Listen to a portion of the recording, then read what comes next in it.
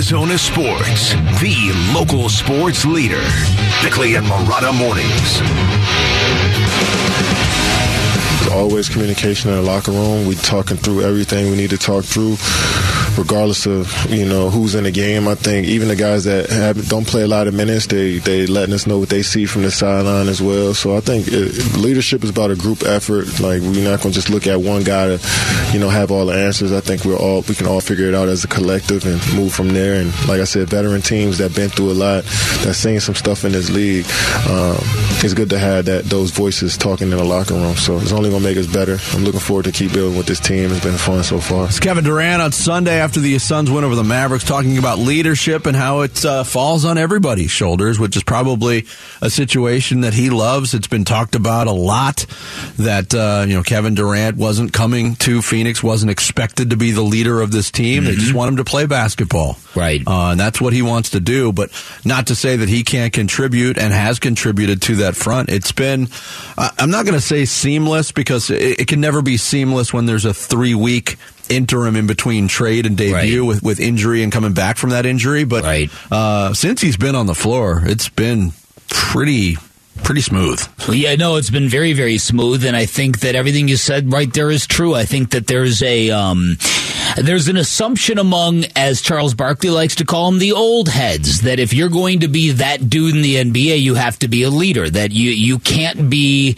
a passenger and have somebody else be the bus driver, if you will, and then still be considered that guy. Sort of like a quarterback. We've had this discussion with Kyler Murray. It's different when you're a quarterback. You've got to be a leader. So does a great basketball player, is he really required to be a leader? Maybe if you're looking to get into a certain echelon, but I don't think Kevin Durant's ever going to get into that echelon. And I don't think it really matters. I think legacy is largely a fictitious thing and a fluid thing, and it changes with the passage of time and all that. So I think in the case of this is it's a good situation, because Kevin Durant doesn't need to be the guy. There were long stretches of that game in the second half on Sunday in Dallas when he had not taken a shot and not scored a point, and he was perfectly fine just kind of being in the flow of the offense. And it was that stretch where the flow of the offense was leading to a lot of open corner threes by Josh Okogie. So I think there's a level of unselfishness to Kevin Durant that I think is really good and I think fits in well here. Yeah, I think you brought up something fascinating when you've spilled over into football, and you brought up the leadership questions about a quarterback, and I do think they're two different things. I think you can be a great player on a championship team in the NBA without necessarily being the alpha dog leader.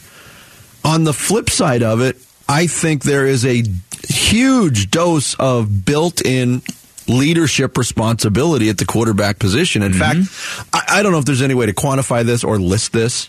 Has there ever been a Super Bowl winning quarterback who wasn't a great leader, or an all-time great quarterback who wasn't a great leader?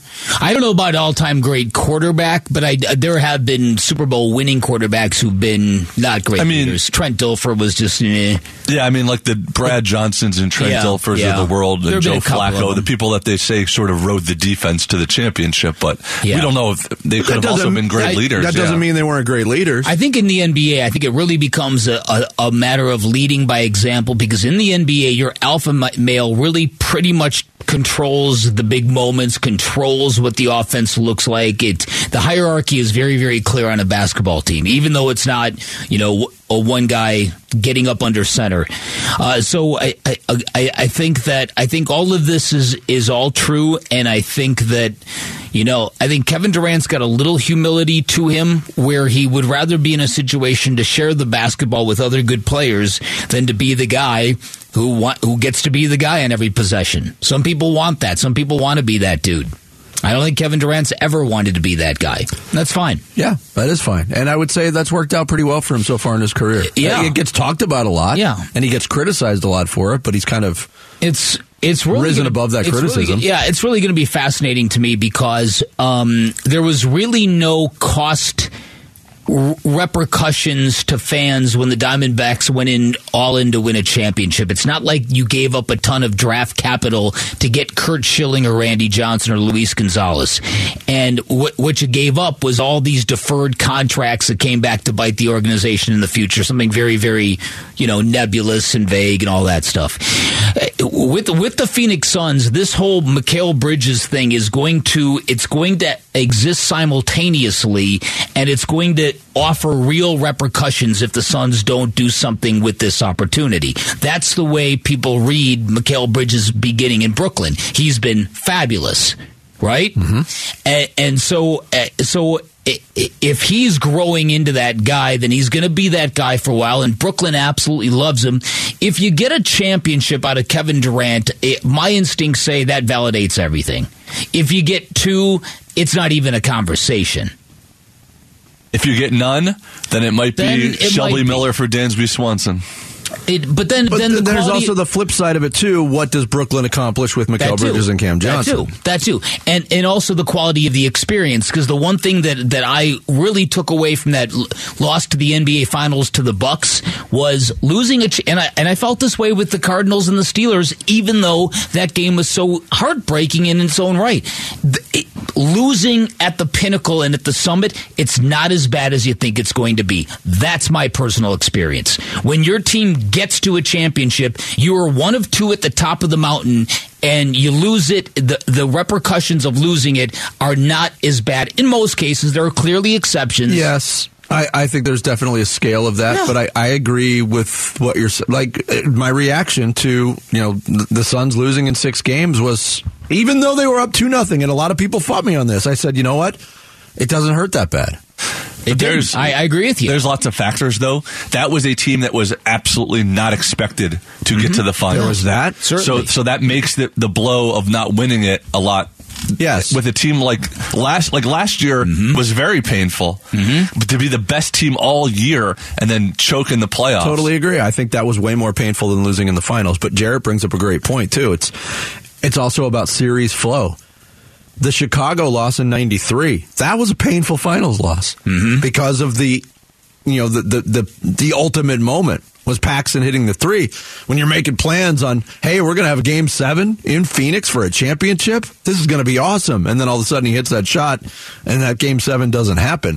The flow of the Milwaukee series for the Suns was that, okay, they got off to the 2-0 start, and Giannis started to get healthy and started to impose himself.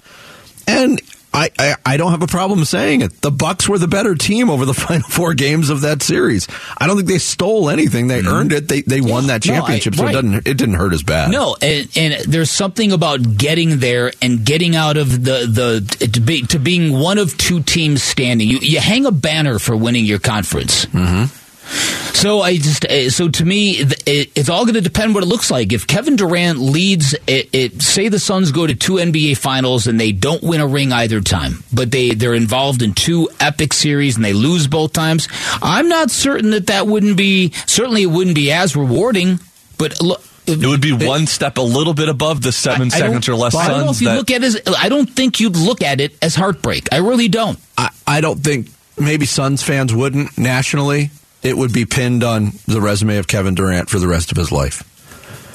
Went to Phoenix, got to 2 finals, couldn't win that one because that's the national perspective on it. He's got to win a championship outside of Golden State to validate himself. I understand what you're saying. I don't even know if this one will validate him, though. Suns fans, hardcore Suns fans, lifelong Suns fans, they are convincing themselves that this is the move that will finally get them the championship, and if it doesn't happen, no matter how it doesn't happen, it's going to be painful. And that's part of the embrace he's going to feel tomorrow night. That's why it's going to be such a crazy scene. Jared, you do bring up another good point, though. It's not going to be universal. There will be some Suns fans that will. If that was the end of the Kevin Durant run, when it's all said and done, and there's no championships, they'll say it was a failure. Yeah, because this was finally supposed to be the thing that finally did it. That was one of the things I walked away from last season from, is how many Suns fans were absolutely irate at how things finished. They were mad at the team for the way that they showed up in Game 6 and Game 7. And a lot of it was warranted. Yeah, absolutely. That to me is failure. getting to the championship round and losing an NBA Finals or a World Series or a Super Bowl. There's something about getting there that certainly softens the blow, in my opinion. But again, it's all relative, and it's all very early. Let's hope that that's not the discussions we're having 3 years down the road. Mm-hmm. Coming up next, the Arizona Cardinals face some questions about the future of DeAndre Hopkins in a Cardinals uniform. We'll get into those possibilities next. It's Bickley&Marotta Mornings here on Arizona Sports, the local sports leader. Arizona Sports, the local sports leader. Bickley&Marotta Mornings. You know, in basketball terminology, that's what they call this. You know, when somebody get dunked on. But it was on 3 people. It was they were in position. It was just a better catch by eye. DeAndre Hopkins from November of 2020 after his catch, the Hail Murray catch against the Buffalo Bills. Definitely the pinnacle of DeAndre Hopkins' time. To this point in Arizona, the question becomes, is that time coming to an end? With the size of the contract, with the Cardinals' stance as a franchise, Monty Ossenfort, the new general manager, had spoken about having discussions with DeAndre Hopkins in the future. It's coming to a head now. We're into March, Bick, the league year getting ready to start. You know, the deadline for franchise tags to be handed out is today. That doesn't apply to DeAndre Hopkins, but we're starting to see teams get their ducks in a row on what happens. And now you're starting to see some rumors about teams, you know, being interested in DeAndre Hopkins. Well, more than that, there was reports that he was actively being shopped at the combine. That is true, too. So DeAndre Hopkins' name is in the mill in terms of, okay, who wants to step up and trade for DeAndre Hopkins? Here you go. Who wants an A-list wide receiver guaranteed to wow your fan base with one-handed catches? And so this, to me, it symbolizes 2 things. Number one, if you were a football team and you really thought deep down, honestly, that you had a real good crack at it next year, I'm not sure you're thinking about trading DeAndre Hopkins. Nope. I think at some point in time, you need to get your value out of him, and at some point in time, it's not all about indulging every contract wish he has. You know what I mean? It's just because DeAndre Hopkins wants new deals every 2 years doesn't mean you have to give them to him. Well, and that's DeAndre Hopkins, too, is responsible for the structuring of those contracts too, and that's what people say. Well, there's no more guaranteed money left on that contract. Well, he's got it all. He negotiated it. Yeah. Yes, right. And so I think for a lot of reasons, this marriage is coming to an end. And again, I don't want to be overly critical of the player, but I do have questions about if DeAndre Hopkins is ever going to be a winning player. And again, people here, they go, "Whoa, Bickley, shut up! You're an idiot." Listen, and you have every right to say that. You have every right to say that, hearing what I just said. But again, I firmly believe that a football team needs to be physical and violently engaged. Everybody across the board. You can't have guys ducking out of contact because they think they're too good for it. A la Patrick Peterson, a la DeAndre Hopkins. You get guys like this who play by their own rules, it pulls down the group. And you get guys who refuse to practice because they don't need to, it pulls down the group. And Mark Schlereth said it best. DeAndre Hopkins will blow your mind 8 to 10 times a year with a one-handed catch that makes every highlight reel in the NFL and gets you nowhere. Okay? I don't know how many playoff games DeAndre Hopkins has won. I don't think it's many. And I'm not here to hate on him. I'm just saying to rebuild the Cardinals in a bigger, better, more physical way, I think you need to leverage this guy out and get a draft pick in return for him. Now, the fact that they can only get a second-round draft pick, that kind of has shaken my faith a little bit. This is asinine that this team gave up the draft capital they did to get Robbie Anderson and Hollywood Brown, and they're going to get back something that inferior for D-Hop? You kidding me? Yes. I thought the same thing, and some of the reaction I've seen from those rumors out there on what the Cardinals could get or what DeAndre Hopkins could fetch in a trade, and some people say if that's all you can get, why not just keep him? Well, I think the other questions you brought up are fair. DeAndre Hopkins, has he been on a Super Bowl, a team that was built to win a Super Bowl and failed? No, I will say that. No. He played on good teams in Houston. they were always, fringe playoff teams that were beneficiaries of playing in a weak division during his time there. His time with the Cardinals, very much, that first year, special statistically, and obviously had those flashes of brilliance with individual plays. But to answer your question, DeAndre Hopkins has played in 6 NFL playoff games in his career. They're 2-4. The Cardinals lost another game where he was on the roster, didn't play. That was that last playoff game against the Rams 2 seasons ago. I think those questions are fair. But now you got to, a lot of bubbling of rumors. Matthew Judon from the New England Patriots. He tweeted out, breaking, DeAndre Hopkins to the Patriots with laughing emojis. Des Bryant had a live stream last night where DeAndre Hopkins was the guest. And he responded to the Dallas rumors. And Hopkins himself said, quote, "I keep hearing y'all say my name around here. What's up? Talk to me." I think DeAndre Hopkins wants to get out of Arizona. I don't think there's any doubt about it. I don't think there's any doubt about it either. I've heard that months ago. Other people have heard the same thing. I think it's a fait accompli, and everything else is just fluff, lip service, talking around the truth of the actual matter. And so that's the truth of the matter. It's very discouraging that a second-round draft pick is all you can get back in return. Now, again, for a guy that talented, yeah. And I know the scales get weighted because the team getting DeAndre Hopkins is going to be like the Cardinals were a few years ago. We're getting him because we're going to be the team that agrees to give him more money. Okay. Okay. And there will be some team that bargain is perfectly good with them. And I think for the Arizona Cardinals, listen, there's enough holes in his game, in my opinion, that I think the rebuild should proceed without him. Yes, the cap number right now is $30.75 million for a receiver. That's a massive cap number. They have options. They could be flexible with it. They could extend him to lower the number. They could trade him. They could cut him. If you designate him post June 1st as a cut, that could save $19.45 million on the cap, which that's an intriguing number for a team that's got a lot of holes to fill. So we'll see what happens. But I think he's played his last football here. So do I. Yeah. So do I. And again, it was fun to watch him play. It sure was. The highlight reel stuff was absolutely incredible, without a doubt. But one of the calling cards of DeAndre Hopkins, too, when he got to town was he doesn't miss games. And over the last 2 seasons, he's missed a ton. Availability was an issue. A ton of games. You can text your thoughts to the FanDuel text line at 620 right now. Also want to remind you, the Madness tips off next week, and with it comes your chance to win the Arizona Sports Bracket Bucks presented by Santan Ford and Schwartz Laser Eye Center. Text Bucks to 620 to sign up. Receive your bracket. Compete for your shot at over $3,000 in prizes.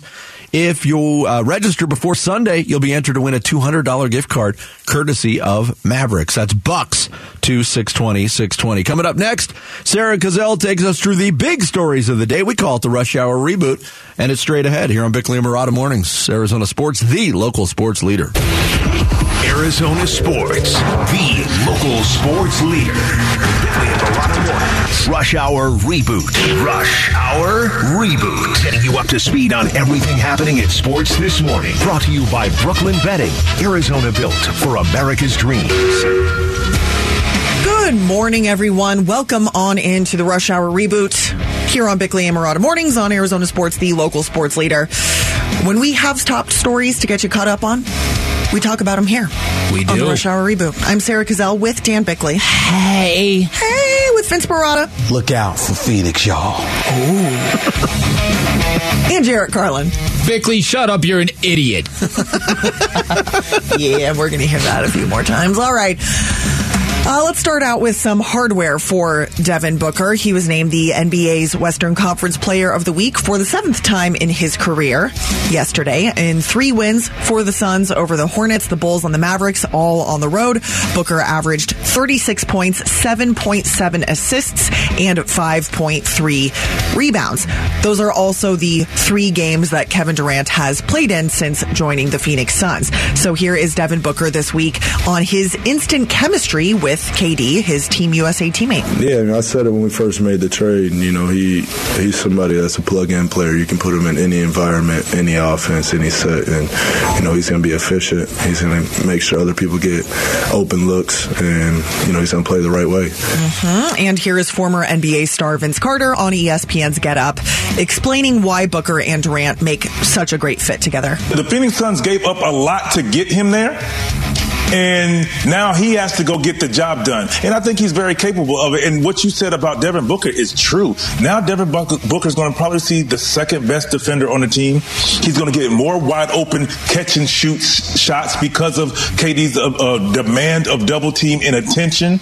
And he's an unselfish passer. So watching him, just first of all, KD got open shots as well because of Devin Booker. So just watching those guys play, they're only going to get better. Mm-hmm. All right, we have a very small sample size, guys, just 3 games so far that they have played together, at least for the Suns. But what have you guys noticed, Dan and Vince, about how KD's presence has impacted what Devin Booker can do on the floor? How does he open up Devin Booker?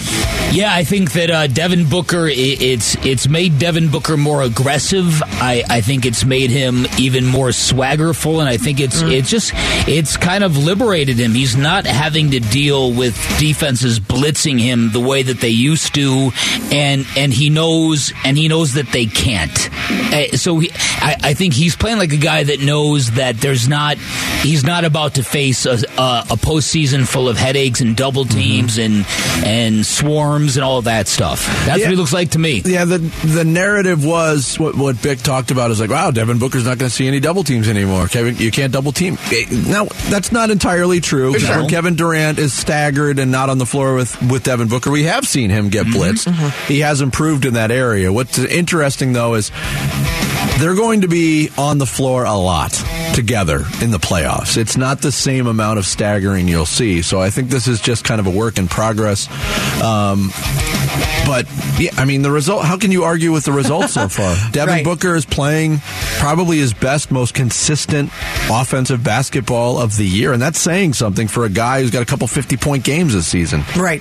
He's doing it efficiently. He's kind of taking that efficient label that Kevin Durant has operated from, and the efficiency in the offense has been fantastic through 3 games. And mentally, there's got to be a light and load as well, knowing that he doesn't have to be the guy to put the team on his back every single night. He's got one of the greatest superstars next to him now. Yeah, and like Vinny said, there's plenty of times when he's on the court and KD won't be, and vice versa. But he knows in the closing minutes of a game, they're both going to be on the court together. Yes, and one of them is shooting the ball. Yep, exactly. Now, Vince, I don't know if we're giving away trade secrets here, but I'm curious. Tomorrow night, when you introduce or you do your team introductions at Footprint Center, who's getting introduced last? Breaking news. I have no idea. Is that a decision that you make? No. I have input on it. And people have asked me this. Devin Booker's always been the last guy to be introduced because this is Book's team. Yep. But I could see, and again, I know nothing. I could see it changing for one game. Okay, just for the home debut? Yeah, and then going back, and I think, if everybody's healthy, I think Kevin Durant would probably be introduced first. Under other circumstances. I think Devin Booker's ego could handle not being introduced last for one night. Yeah, I think he'll be okay. I think that might happen. Yeah. But Bick, you would be surprised. There's a lot of thought that goes into this. Yeah. Sure. Not just by the people who work for the organization, by the players themselves. Okay. Yeah. All right, let's get to the NFL. Just in the last segment, you guys were talking about DeAndre Hopkins, the latest rumors surrounding him and his future with the Cardinals, or more likely elsewhere. You both said pretty definitively that you assume he is done with the Arizona Cardinals. But here's what the Cardinals GM Monty Austinfort had to say on that topic at the NFL Combine when he was asked, where do things stand with DeAndre Hopkins? I had a conversation with DeAndre and DeAndre's representative. Those have been very productive conversations. I've watched from afar in the last 10 years or whatever it's been with DeAndre, and have been on teams that have had to compete against him. I've seen seen the player that DeAndre is and what he can do on the field, and I know he's tough to defend. And so, I'm glad that he's on the team. And, I think with him or as it goes to any player, those are situations that we'll address as they come up. But I'm glad DeAndre is on the team right now, and I'm happy to be on the same team with him. All right, 34 seconds. I feel like I learned nothing, but that is what Monty Ossenfort said. I know he's just doing his job. And then, so there's DeAndre Hopkins. We're assuming he's gone. And then we learned from NFL Network's Ian Rappaport yesterday that Chosen Anderson, formerly Robbie Anderson, is very likely to be cut by the Arizona Cardinals. So let's assume that both of those receivers are on their way out of the Valley. Would you guys be comfortable going into next season with Hollywood Brown and Rondale Moore as your number 1 and 2 receivers? Yeah, comfortable, that's an interesting word. Yeah. Too generous? Yeah, well, I don't know. It's somewhere around there. It's somewhere in that vicinity, but it would not include a contract extension for Hollywood Brown, because I'm sure that's going to be coming. I'm sure that's going to be part of the landscape of this offseason. Hollywood Brown hasn't proven anything to me yet to be that guy. I thought he was better at the beginning of last season. I thought he was good. Yes. Yeah. But there were a couple of big moments. There was, as soon as if they trade Hopkins, the next day will be the Hollywood Brown extension discussion. Yeah, right. probably. Yeah, but I mean, I think all of this, Sarah, is also complicated by Kyler Murray's injury status. They still don't have a timetable for his return. I think if Kyler Murray was healthy going into the season, you would see the Cardinals a lot more agreeable to, hey, let's work out another deal with DeAndre Hopkins, extend him, and lower that cap number. But the fact that you don't know when Kyler Murray is coming back complicates it, and that puts a damper on your ability to win games. What is your goal for next year? If your goal is to try to make the playoffs, then you think differently. But I don't think that can be realistically the goal in year one under Jonathan Gannon and Monty Ossenfort. Do you see them drafting a receiver in the top 3 or 4 rounds? Listen, maybe. Michael Bidwell has talked about how they are overloaded with money spent in certain positions. Wide receiver would be one of them. You would think that might be a possibility, because you're going to have to cultivate talent there. Yeah, younger and cheaper. Yeah. Yep. All right, we're all rebooted. Thank you, Sarah. Rush Hour Reboot every morning at 7:30. Coming up next, we will talk NBA. Shaun Powell from NBA.com is straight ahead. It's Bickley&Marotta Mornings here on Arizona Sports, the local sports leader. Dan Bickley, Vince Marotta. Bickley&Marotta Mornings. Arizona Sports, the local sports leader. At long last, tomorrow night, Footprint Center, we will get the home debut of Kevin Durant in a Suns uniform as the Thunder are in town. But the results have been positive on the road so far. Suns 3-0, rolling on offense. Here to talk Suns and NBA with us from NBA.com, Shaun Powell, our guest here on the Arizona Sports Line. Good morning, Shaun. How are you today? What's going on, guys? What's happening, Shaun? We've been in this kind of like KD to Phoenix buzz for a while. We had to wait 3 weeks to see what it's like, and 3 road games so far, 3 wins. I would say the buzz is getting thicker. What have your interpretations of what you've seen from Kevin Durant so far in the Suns and how it looks moving forward? Well, I think we'll have a better indication, not against Oklahoma City, but the following 3 games. You got the Kings, you got the Warriors, you got the Bucks. I think that'll give us a little bit of a preview of what we might be able to expect in the postseason from this team. And you talk about the buzz, I would probably say it might be in some levels comparable to when back in 1992, Charles Barkley coming to Phoenix to join Thunder Dan, KG, and Chambers. That was back when Dan was a hard-working scribe from Chicago. That was me. You remember that? Superstar. Well before he became a superstar. He's still a hard-working scribe, though, Shaun. He still has that going. Yeah, okay. Well, but anyway. Yeah. It didn't sound like you were buying that, Shaun. I know what happens when you become a media superstar. But anyway, going back then, you know what happened, Dan. You had, Charles Barkley had an MVP season, led him to the NBA Finals, but then John Paxson hits that shot. Mario Elie gives a kiss of death then, and then Charles Barkley gets old overnight, goes to Houston. you just weren't fulfilled. Yeah. The other difference between that time is Charles Barkley back then was only 30 years old, and KD is 34. So I think the Phoenix Suns, I would probably say in the big picture, they're a little bit on the clock now. KD has, 3 years left on his contract. Chris Paul, I think he's starting to show some age. I think we can all agree to that. And he has a couple of years. They have to win the championship in order to fulfill the destiny, the dream, the hopes, expectations. I would have to say they would have to win the championship over the next couple of years. I think that's fair to say. What do you? How do you think they're stacked up to do it? Because one of the guys that recently looks like he might have gotten a little old overnight would be Chris Paul, who at the age of 36 was playing at an incredible level. He turned 37, and nothing's ever been the same, and it's just been really weirdly coincidental. He's still a very good player, but does it look like the Suns have enough with Booker and Durant? Is that enough?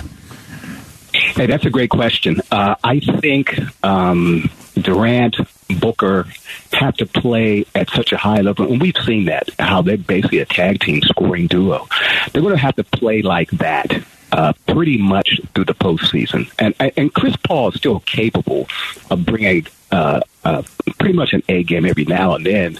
But I think the days of him being able to do that on a night-in, night-out basis might be asking a little bit too much.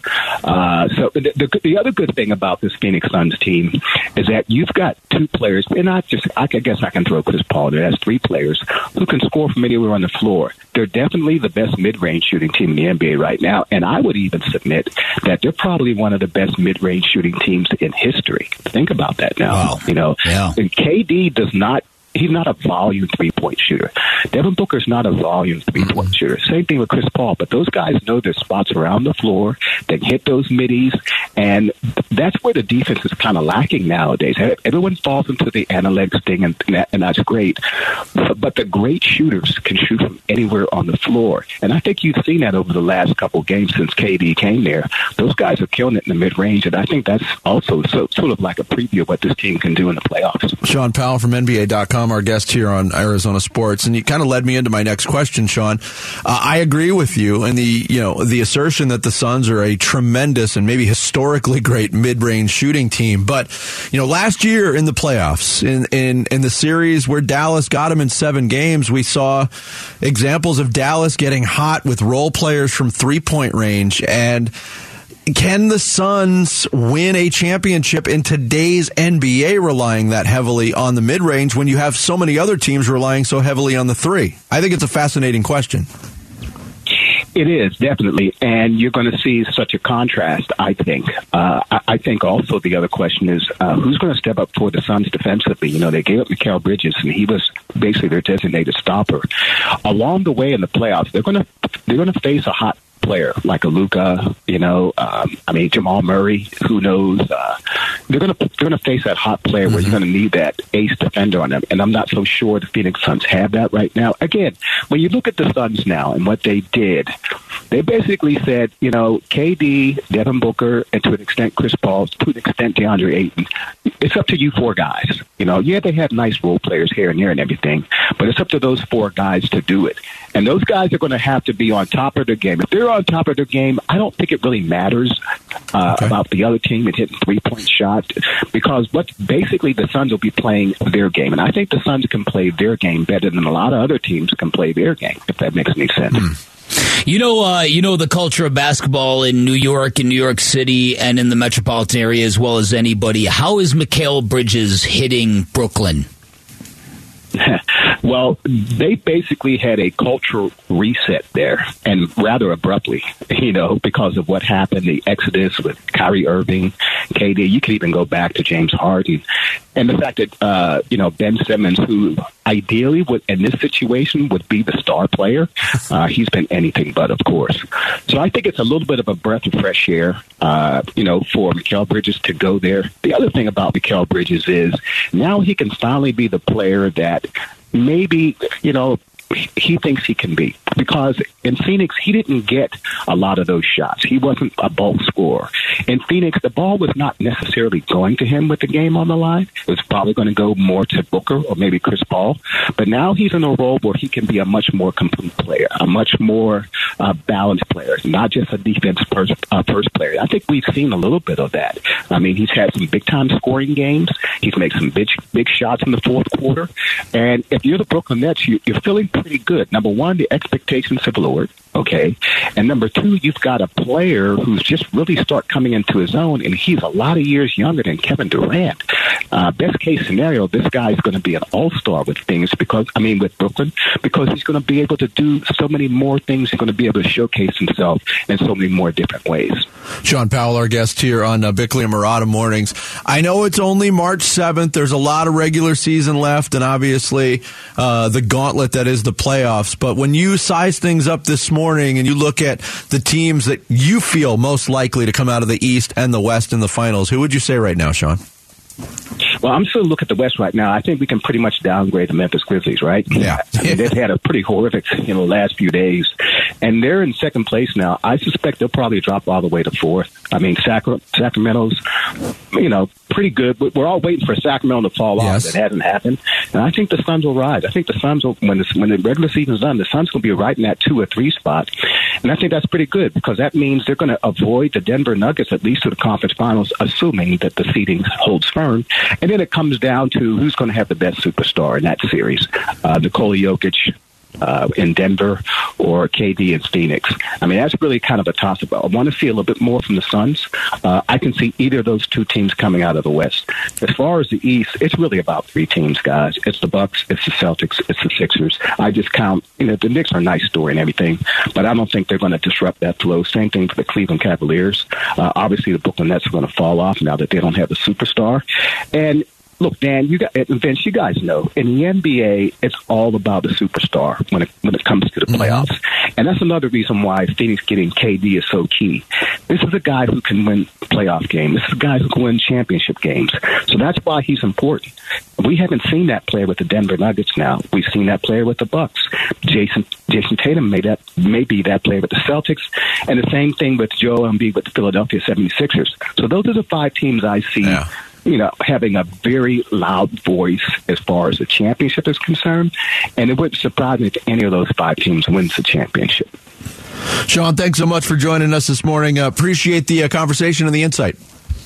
Anytime, my man. We'll see you guys. See you, bud. Shaun Powell, NBA.com, our guest on the Arizona Sports Line. Coming up next, the second half of the show, the kickoff. It won't be an onside kick either. It's going to be a boomer. Bick's got your blast next. Shut up, boomer! Bickley&Marotta Mornings here on Arizona Sports, the local sports leader.